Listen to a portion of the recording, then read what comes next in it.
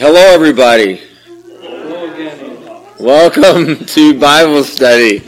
Glad you're here. Good to see you. We're going to open our time in prayer, so let's pray. Father, thanks for loving us. Thanks for speaking to us. And we thank you for your revelation. I pray for revelation tonight. As we've gathered in the name of Jesus, He's right here in our midst. I ask you, God, that you would speak to us. I pray that you would show us things and reveal things to us. I just ask you, God, for just heavy revelation into our hearts, into our minds, as we are open and as we will just soften our hearts and put ourselves in a position to receive. I just ask, God, that you would bring revelation to us, and God would be able to receive what you want to say and what you want to show us. So tonight, God, have your way. I pray that we would be in a position really to receive, a position to see and to hear and to experience more of you. For we ask it in Jesus' name. Amen. Amen. Amen. If you have a Bible, go ahead and grab one. They're available on the tables. I'm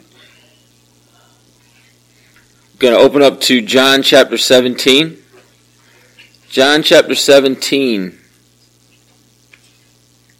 And as you're opening there, a quick reminder that we do have an option for those that are not here or those that are here, that if you have a question or a comment that you'd like to leave for us, we have made provision for that through our website, www.speakpipe.com/Monday Night Bible Study, all one word. You use a button there, toggle a button, and it works sort of like voicemail. And you can leave us a message, question, comment, whatever you'd like to leave, and it gets emailed to us. So if you'd like to use that or you'd like to send us a message or a question, we'll be happy to go over that at the meeting after that. So use it before we lose it. John 17, verse 24.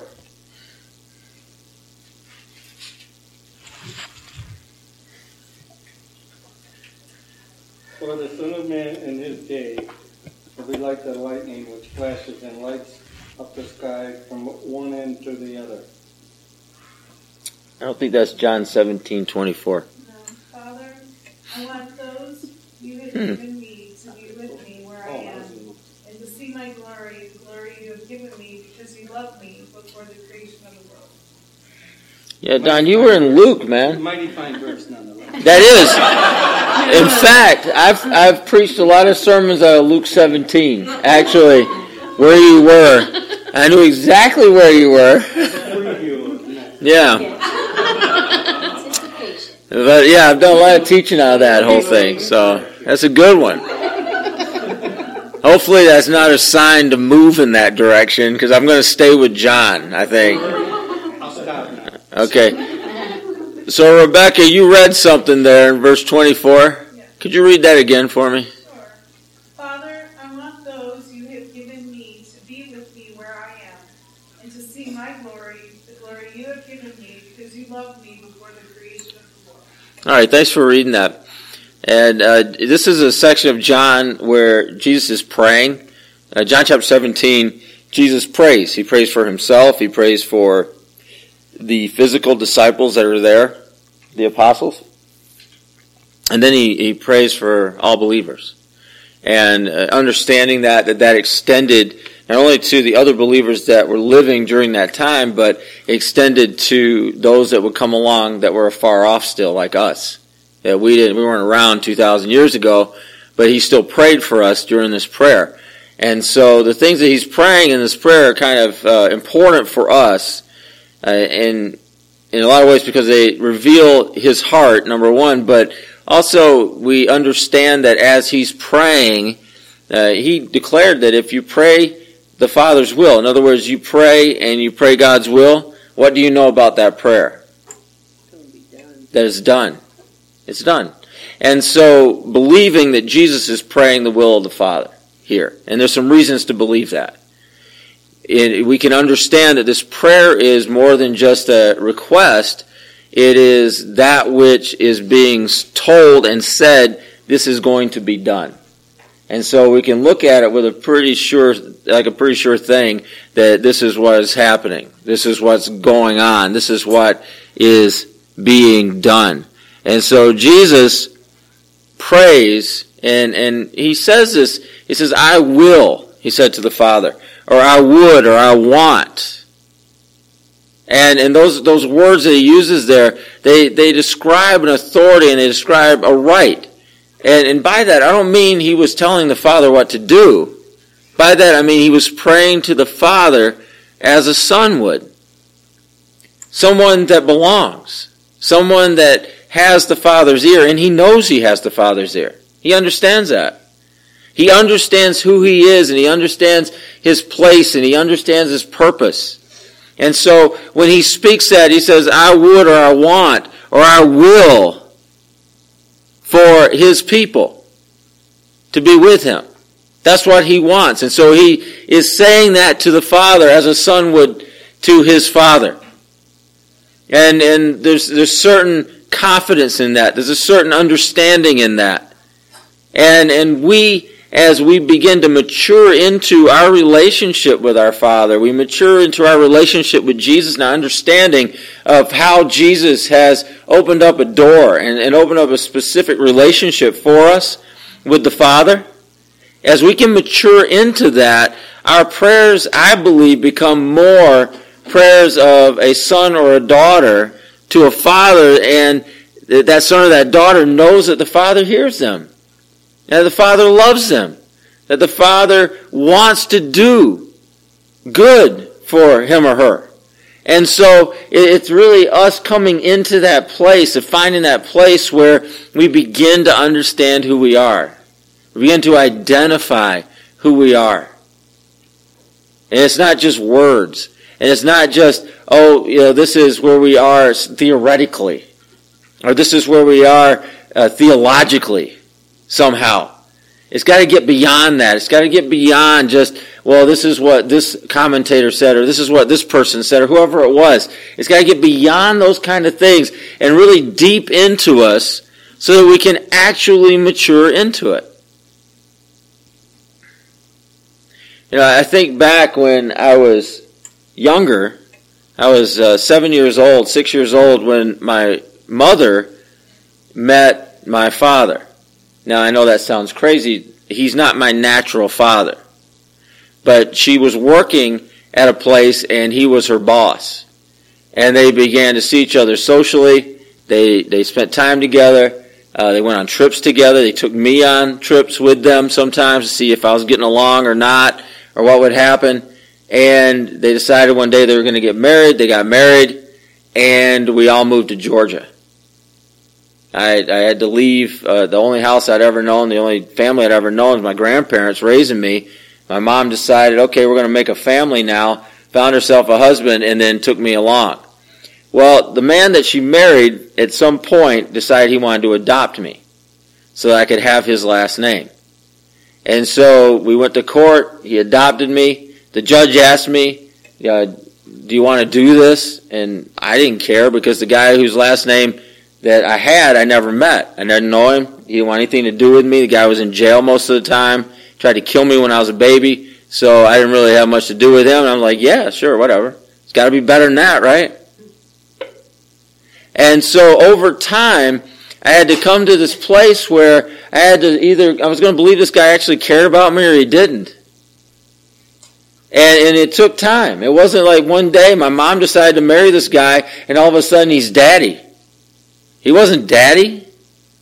I didn't even know him.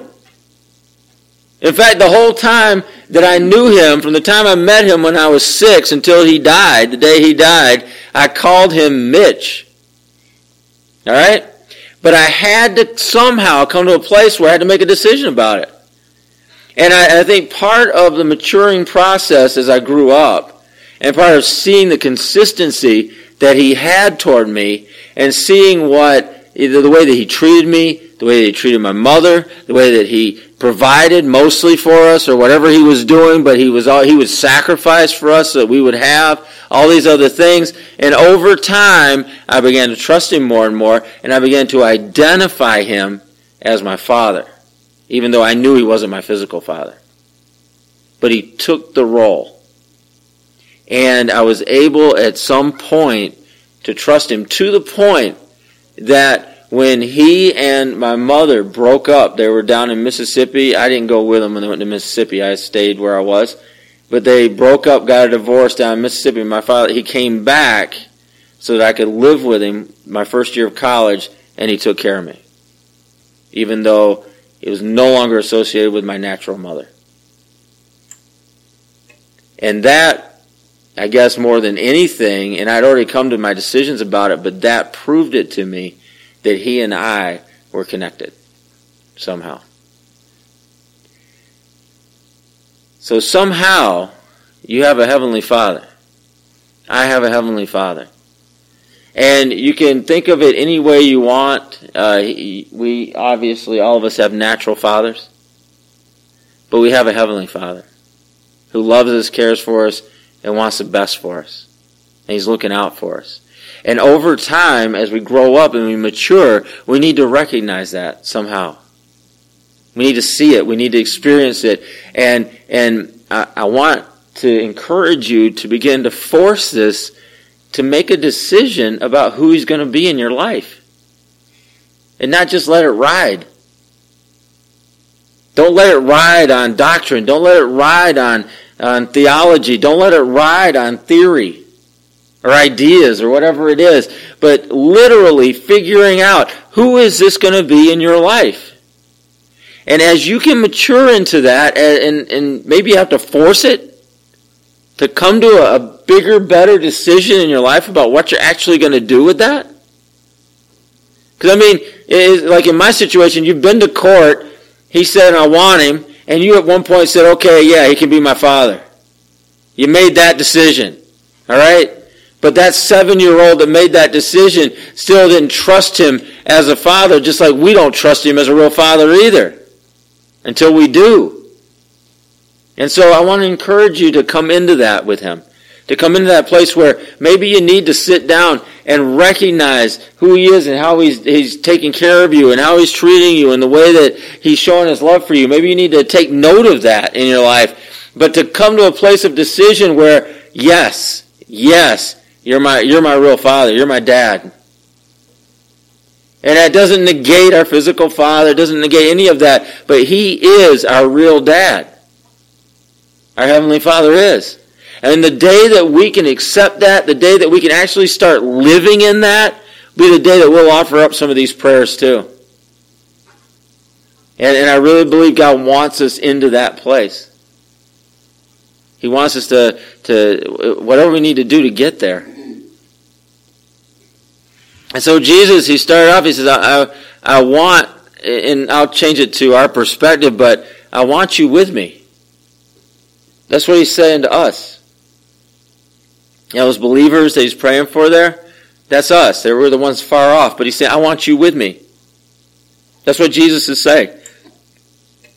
That communion, that intimacy, that he wants us with him. And there is something about that relationship. There's something about that place with him. Something about that abiding that's important to our faith. And it's pretty unique to our faith too. God himself is calling us, I want you with me. And he also said this, he says, I want you to see my glory. And when he says that, and when he talks about how he wants us to see his glory, to experience him that way, this isn't his God glory. In other words, that glory that he had from the beginning of time. This is specifically his glory as the mediator. Understanding the glory that the Father had given him as the Son. And the mediator speaks to him being on our side. The mediator speaks to him being with us. The mediator speaks to him being fuller, deeper, clearer understanding as the glory the Father gave to Jesus. You know, the Father gives glory to the Son. And the Son is directly related to Jesus' humanity. And I'll say this, and I know people get all upset when I start talking about this, but But Jesus became a son when he was born. All right? He wasn't ever born before Mary. Jesus, and we can call him whatever we want, but he existed as the Word of God. There was the Father, the Word, and the Spirit. And they all existed forever. But he became the Son, and our understanding of the Son, when he got born. In other words, he became a human being. He became a person. When the Holy Spirit conceived him in Mary, the Word became flesh. That whole thing in John 1, in the beginning was the Word was with God, and the Word was God. Notice how it says the Word. The Word, the Word, the Word, the Word. And the Word was this, and the Word was that, and the light, and the dark, and all the rest of that kind of stuff. Blah, blah, blah, blah. Verse 14. I just quoted that directly, by the way. Verse 14. And this is the transition. And literally the word here is used as transition. And the Word became, or in other words, transitioned into flesh. And we beheld the only begotten of the Father. How was he begotten? He was born. Right? He was born. And people want to make a doctrine out of that and say, well, he was begotten from the beginning. That's impossible. Why do I say that? Because God is God is God. Right? So he was begotten when he was born. The only begotten of the Father full of grace and truth. Yeah. So, does that negate that whole doctrine about the theophanies of Jesus in the Old Testament? No. No, because the Word could appear. No, not at all. I mean, the Word could appear as a Son of Man. So could angels. Yeah, it doesn't negate it at all. Okay. And depending on how you word it, and I'm not hung up on the words or anything. Now you say, well, it's Jesus. Okay, fine. But really, Jesus didn't exist until he was born of Mary. So it was the Word, literally, the Word that manifests himself to appear as a human. Jesus was more than that, though.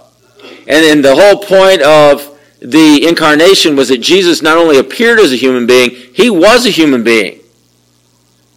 In reality, he was a flesh and blood human being. He just didn't look like a human. The Word just didn't make himself appear that way, like an angel would, or something.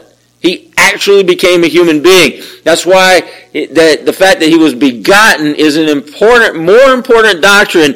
That Jesus was begotten as a human being is a more important doctrine than the rest of that stuff, the rest of the theology. If you want to really look at a Christology, the important part of the Christology is the actual transition to flesh. That's the important part. Everything hinges on the actual incarnation. Otherwise, we just have the Godhead, and we have the three members of the Godhead, and we can understand their functions and their roles and things like that in whatever they are as the Godhead. But what directly affects us and what makes Jesus central to our faith is the incarnation. That's what makes it completely different. That's what makes it unique to our faith and to who we are, is the incarnation. And so Jesus, when he prays this, he's praying you're going to get this. He wants you to get this. He wants you to understand his glory as the mediator, his glory as the incarnate, his glory as the real Son of the Father. That's what he wants you to understand. Because if you can understand, if you can see that glory, which is a matter of revelation, but if you can see that glory, you can enter into that glory. And I tell you who doesn't want you to see that glory, and I tell you who doesn't want you to enter into that glory, and that's the devil. Because you enter into that kind of glory, you enter into that kind of understanding, you enter into that kind of revelation, his power over you diminishes greatly, if not entirely. Because all of the tricks no longer work. And I call them tricks because they are tricks. Well, I'll make him feel guilty. Yeah, that doesn't work. I'll make him feel ashamed. I'll just despise it anyway. Doesn't matter. You go down the whole list of all his tricks, not going to work. Well, God doesn't love you. I know he does. Shut up. God's not looking out for you. He's causing bad things to happen. No, he's not. He wants the best for me. Shut up. Like, all of those tricks and all of those lies and all the stuff that he uses against people all the time, they just fade away. As we can get a revelation of the glory of who Jesus is. Really. As the mediator, as the Son of Man in his humanity. Because he declares, like, the love is a response from the Father. The Father, has loved him from the beginning of time. He loved him as the Word. He loves him as Jesus. He loves him as the Son of God, Son of Man. He loves him. He loves him. And it's all a response. And you see, you think about the communion that Jesus talks about. It's like, I want you with me. And in that sense, he calls us right now. And so we have a certain degree of communion with him. We have a certain degree of intimacy with him. But it's real. It's real intimacy. And it's real, we really have a communion with him. The issue that we get hung up on, and I want to dismiss this, if you can dismiss this out of your mind, is it's not perfect. It's not perfect. And it's not going to be. Okay? And if you expect it to be perfect, and it's not, then you're tempted to dismiss it. But it's never going to be perfect. At least not in this lifetime. No way. So the communion we do have and the intimacy we do have is real. That's what we need to major on in our hearts and our minds, is that this is real. It's just not perfect. What relationship do you have that's perfect? I mean, what intimacy do you share with anybody that's perfect? What communion do you have with anybody that's perfect? You know, people that are, I counsel people getting married, right? Yeah, what are they looking for? Somehow, some way, in our hearts or minds, we've come to this place where we think there's going to be some perfection that's going to happen in these areas of our life, and it never does. Never.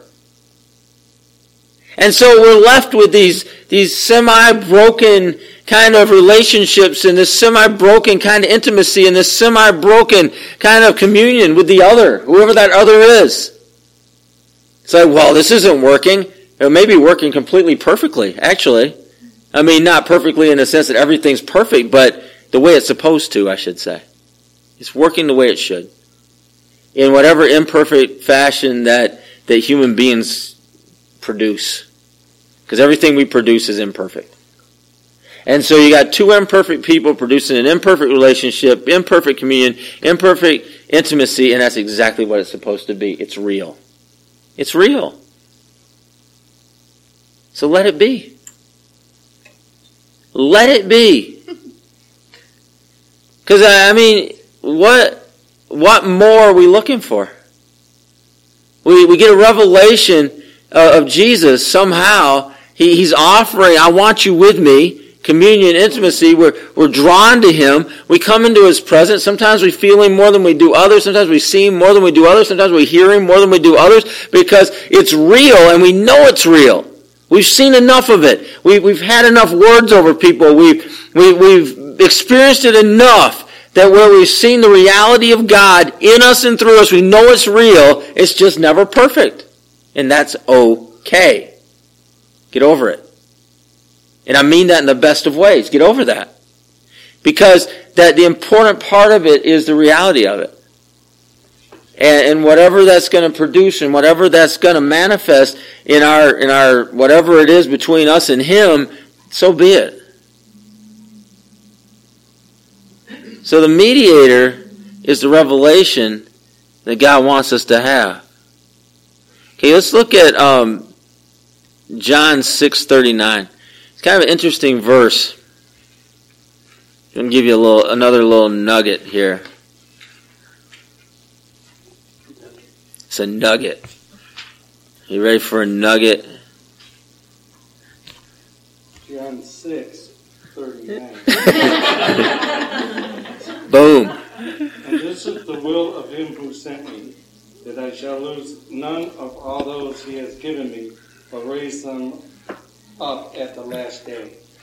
All right, so what Jesus says here, he says it's the Father's will that he loses none of those that he's given him. And that includes us. So we're part of this God's will. This Father's will. What do you know about the Father's will? What do you know about it? It's done. So Jesus isn't losing you. He's not losing me. In fact, I want to say this, is that if you see this through to the end, what you begin to see, and I'm talking about the very end of things, is that you've actually lost nothing. No matter what you think you've lost, no matter what sacrifices you think you've made in this lifetime, there will come a day where that perspective is going to be challenged and you will realize that you've lost nothing. How do I know that? It's the will of the Father. That's how I know that. He's not losing you. He's not losing anything important at all. Because you see, when it comes right down to it, you're what's important. And he's not going to lose you. You are not going to be lost.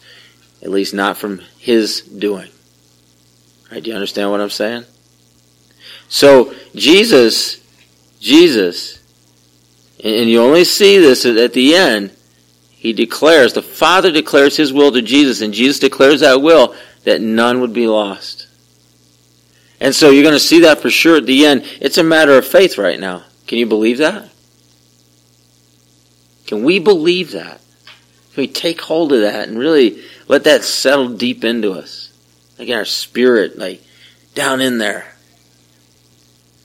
You know, because seeing Jesus' glory, because I talked about that, I said fuller, deeper, clearer. That's what he's looking for. But seeing his glory is a matter of revelation. And it's not automatic. It's not automatic unless you're dead. Then you'll see it. Yeah. I mean, and the way that a lot of the old-time interpreters interpreted these verses is that this is talking about when you're dead. I don't believe that. I think this is talking about when we're living.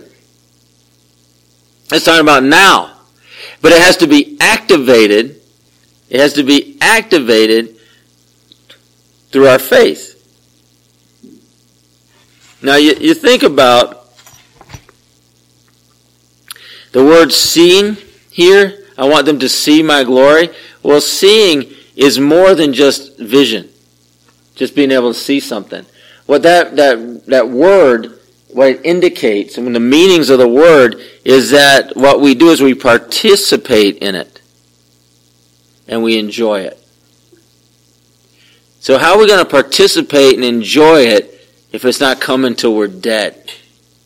And I suppose we'll participate and enjoy it then, but he's given us this word right now. He says, I will that they see my glory right now. He wants to participate in that and enjoy it right now. And so it's more than just dead. Is it part of seeing him? Well, it's seeing him for who he is. It's seeing him as the mediator.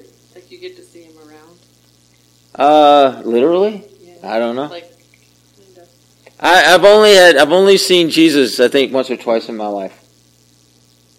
And once was a dangerous situation that I picked him up as a hitchhiker in the rain. And I think it was him. It could have been masquerading angel or something, but I think it was Jesus. And he spoke to me like Jesus. And I picked him up, he got in my car, he was all wet and everything. I don't suggest you do this, by the way. But he was all wet and kind of, stringy and everything. And he gave me a couple words, said a couple things to me, and then just disappeared. Was your seat wet afterwards? Yes. Yeah. You think he could have cleaned that up, right? Yeah. I was going to say, did you put some of it, like... It was really wet, and the car steamed up because he was wet when he got in it. It was literally like somebody hopped in the car, right? And then he just left. So that was one time that happened. There's been one other time too, but not as interesting as that time. And not dangerous either. So, the issue though is seeing him for who he is. in us. All right, seeing him for his mediation, seeing him as the Word became flesh and dwelt among us, seeing him as the one who's on our side, seeing him for the one who is with us, who wants the best for us, who's praying for us right now. Really experiencing him like that and enjoying and participating in that with him. You can participate in his sonship with him. Why do I say that? Because he's the firstborn among many brethren. Who are the brethren? Who are they? Us. And as obvious as that sounds, and as obvious as people, say, oh yeah, firstborn among many brethren, that's us, blah, blah, blah. Do you really act like that? You really living like that? You're participating in that kind of sonship? Daughtership? Whatever? Are we really participating in that and living in that and maturing into that with our Father?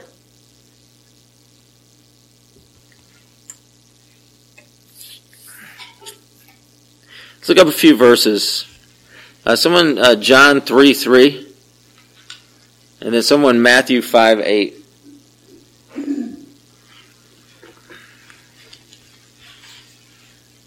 John 3, verse 3, and Matthew 5, verse 8.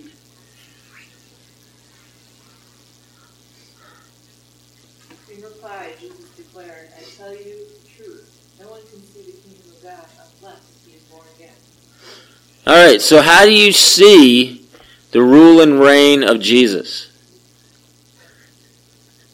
When you die, that is an accurate answer.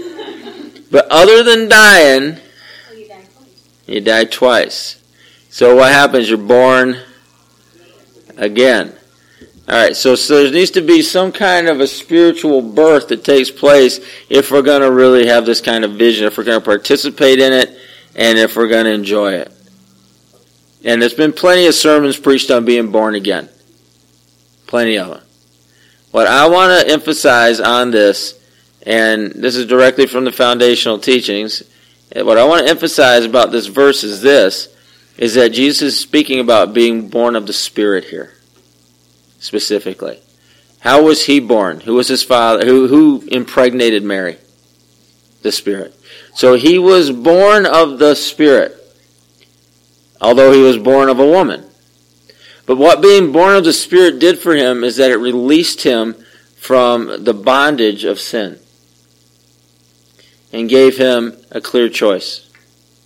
In other words, whatever it was that we passed down in our human bodies to one another, whatever that is, that leads us into this place where we have a propensity to sin, where we live under the curses of God that he gave over Adam and Eve from the very beginning. Whatever those things were, they were broken in Jesus, because he wasn't born of a human father. He was born of the Spirit. And so because he was born of the Spirit, he had the opportunity to live his life and make real choices. In other words, the Bible says he was tempted in all points like we are, yet without sin. Why was he without sin? Because he chose not to sin. Could he have sinned? He could have sinned, or he didn't have a valid choice. It was possible for him to sin. That created a choice. He made the choice not to. He was tempted. Didn't do it. Yes?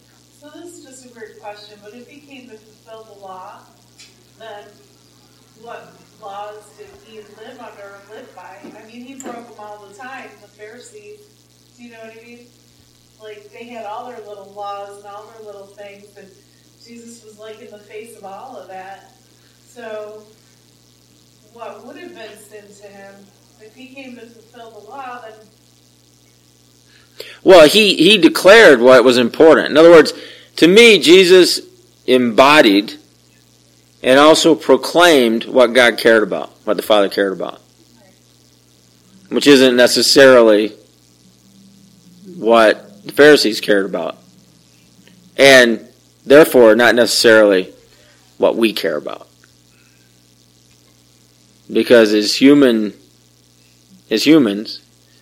we tend toward legalism. Unless something sets us free from it. He did not tend toward legalism. But he demonstrated what God really cared about, what he was really concerned about. But he was tempted. But what was he tempted with? He was tempted, with power. We knew 3 things.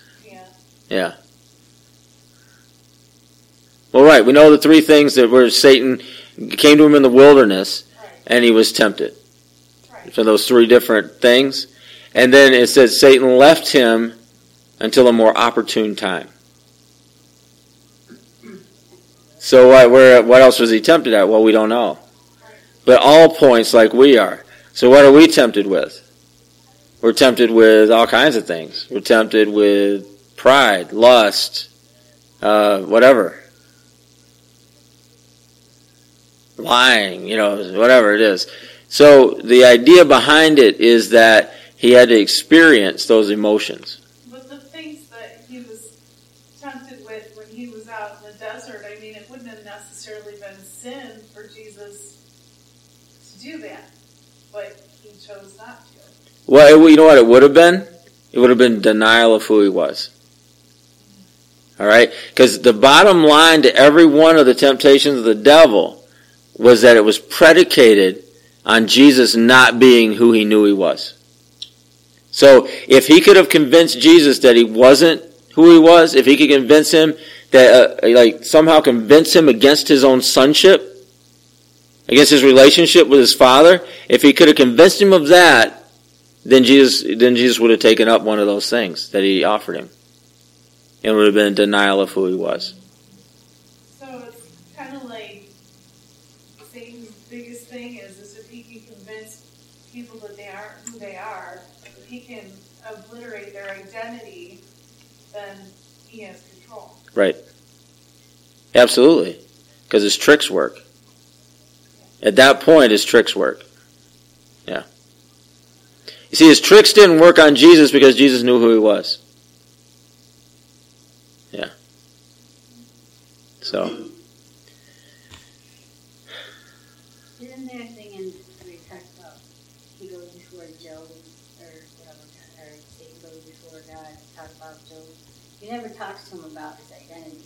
He talks to him, well, if you change the circumstance, if you change this, if you change that, then he's going to deny you. Right. He always says that that's his identity. He knows, Job knows his identity with Christ or whatever, but he always tempts him or whatever. Well, but that's Satan's tricks. Right. That's what he does. If he can change your circumstances, and then you see yourself differently, he's got you. That's the point. Because if the circumstances, we're not defined by our circumstances. We're not defined by that stuff. Job understood that even though he struggled. Of course he struggled. But he still maintained his identity. Even though there were people telling him, it's your fault. His wife, curse God and die. He maintained his identity. He stood strong. And he endured and was blessed even more at the end. And remember, too, that is a primitive story. That's before Abraham, Isaac, and Jacob. That's before any of the patriarchs ever came along. That's a really primitive story. That's primitive faith. But it's the same message. You got to know who you are. You got to know about that relationship between you and God, and you got to live in that. And if we can do that, there's victory in that. It's the same story. The internship. It's primitive and good. All right? Because it applies. The more primitive you can get, the wider the application.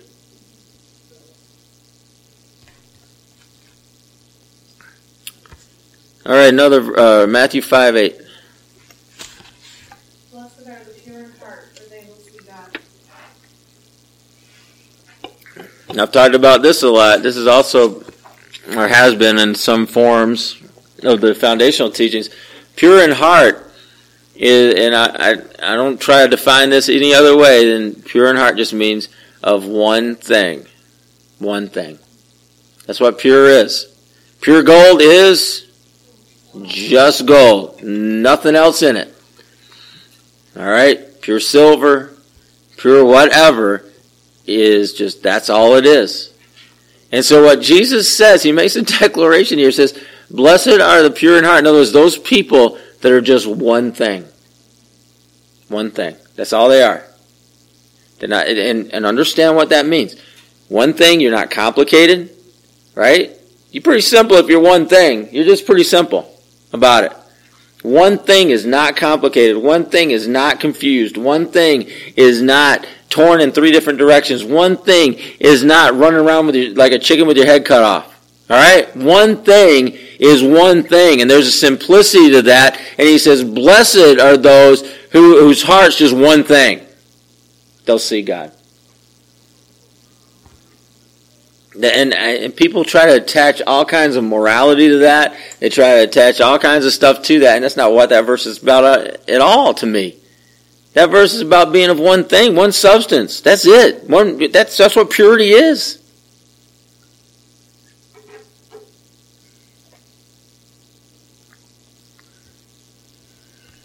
But they're going to see God.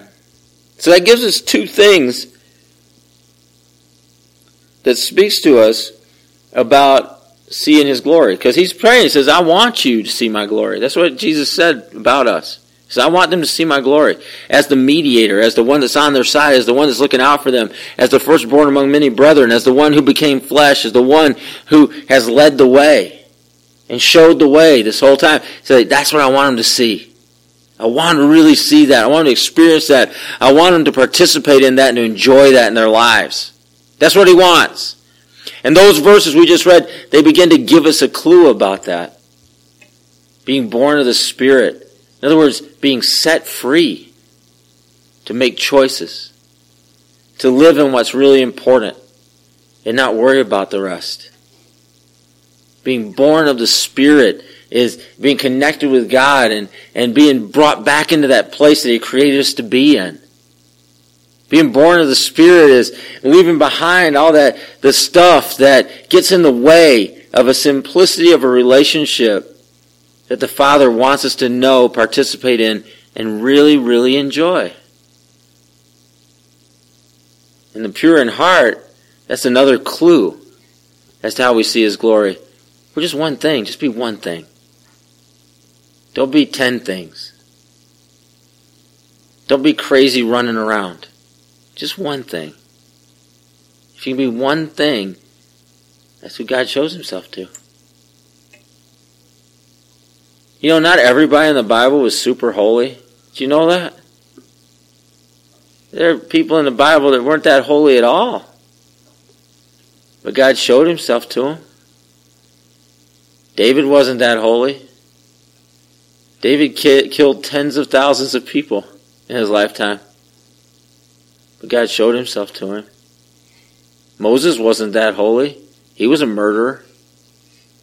Ran away as a coward. Hid on the backside of the desert. God showed himself to him. Might have been his hinder parts, but it was him. Saul was participating. In other words, he was, conspiracy-wise, was a murderer. Conspiring to murder Christians. But God knocked him off a horse one day and revealed himself and showed himself to him. And I guess I could go on and on. I mean, the disciples weren't that holy. I mean, at the end of 3 years with Jesus, Peter was still striking out in anger and cutting off a guy's ear with a sword. And denying him. So getting that out of our thinking is important. Purity has to do with one substance here. I'm all about this one thing, man. That's it. And living our lives out that way. That's who sees God. A couple more verses here. 1 John 3:2.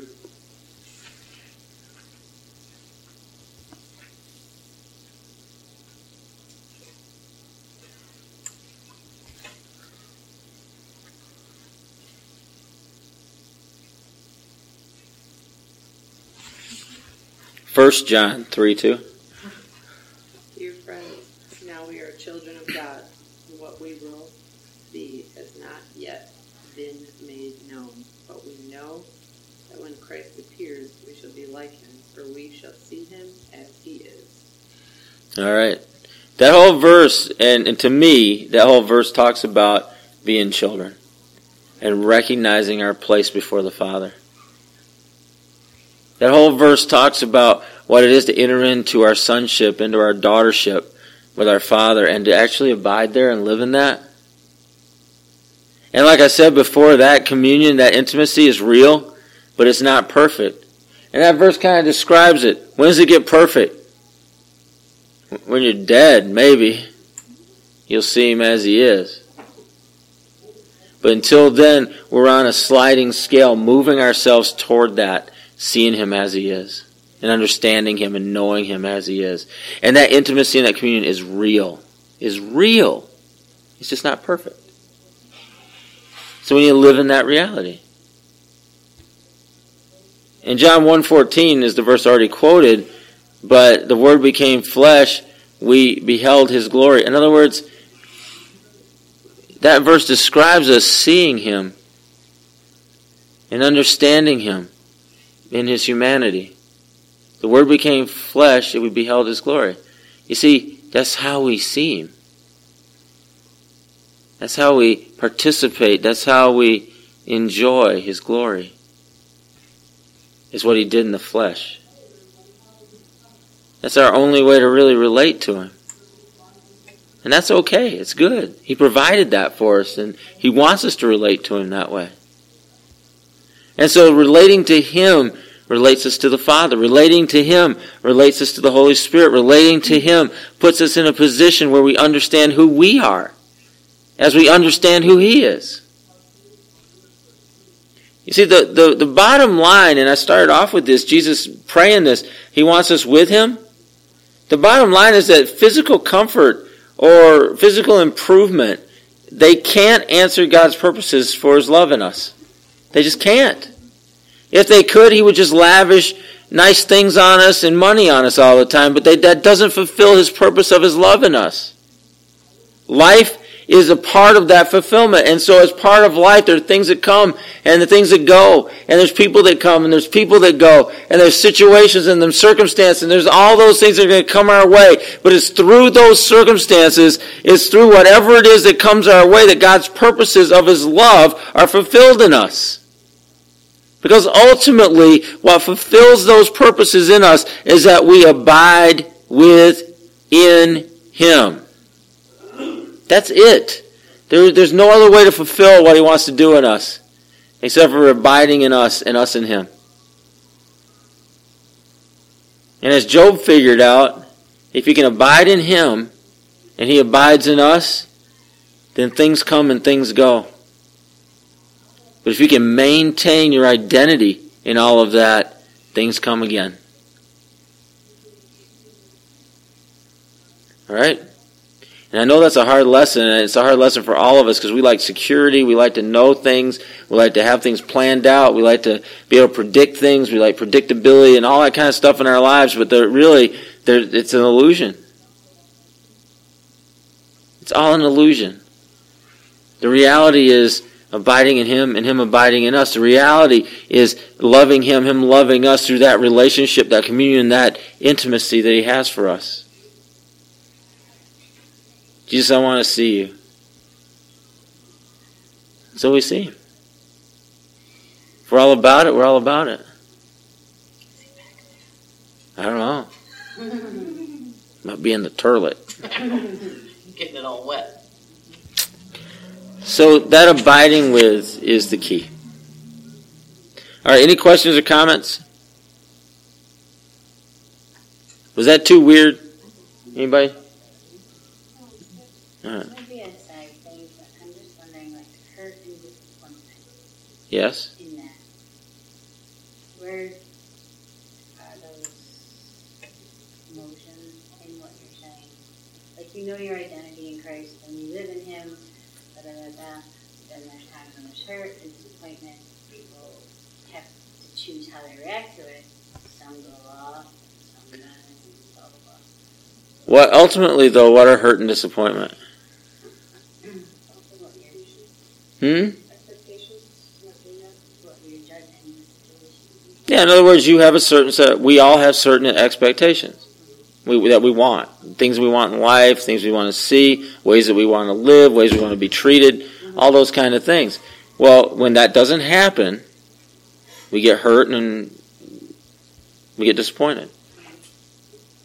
But the reality of that is that who set that up to happen to start with? I did. And so the easy answer for that is we do get hurt, we do get disappointed, and that's why we have a comforter that helps us through those times. That's the easy answer to that. The harder answer to that is that we've set up expectations that are bound to fail.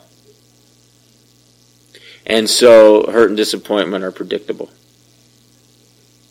But that's just being human. That's a human nature thing. Right. Or else you don't understand fully what God is. Absolutely. You're just missing the simplicity. Well, I think,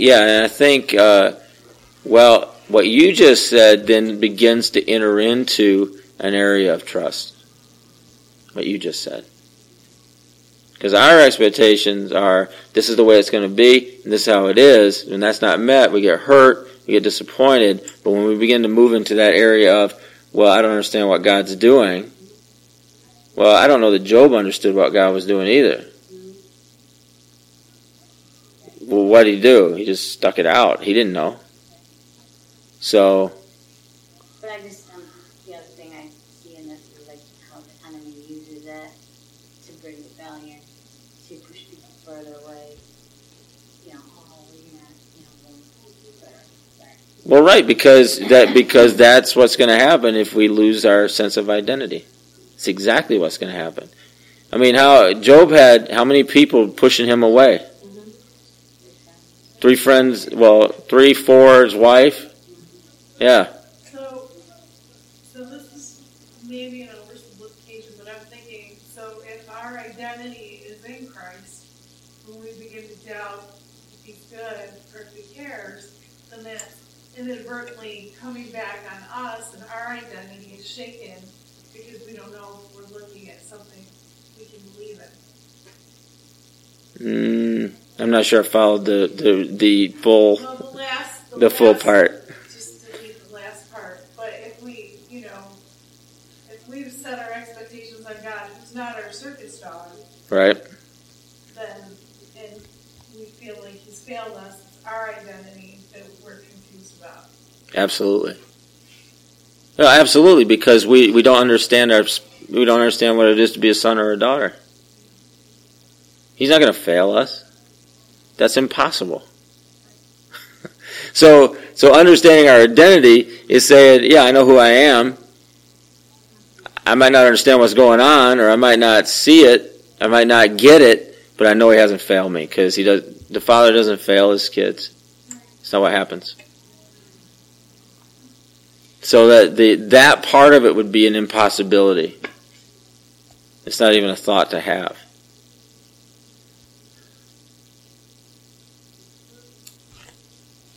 Unless our identity is screwed up.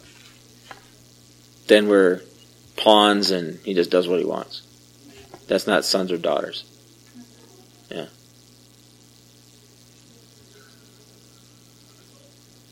All right. Let's pray.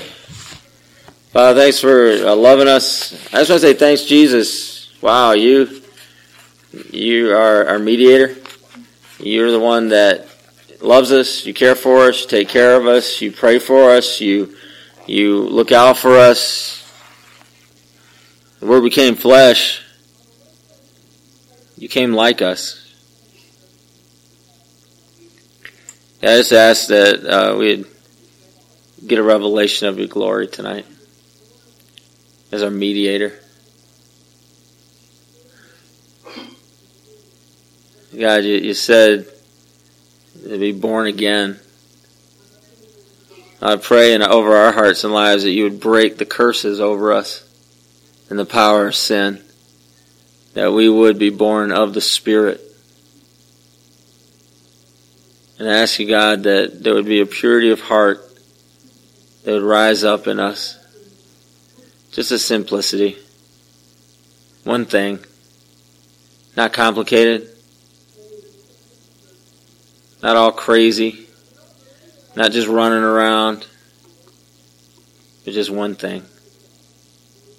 Because we want to see Jesus. We want to see His glory.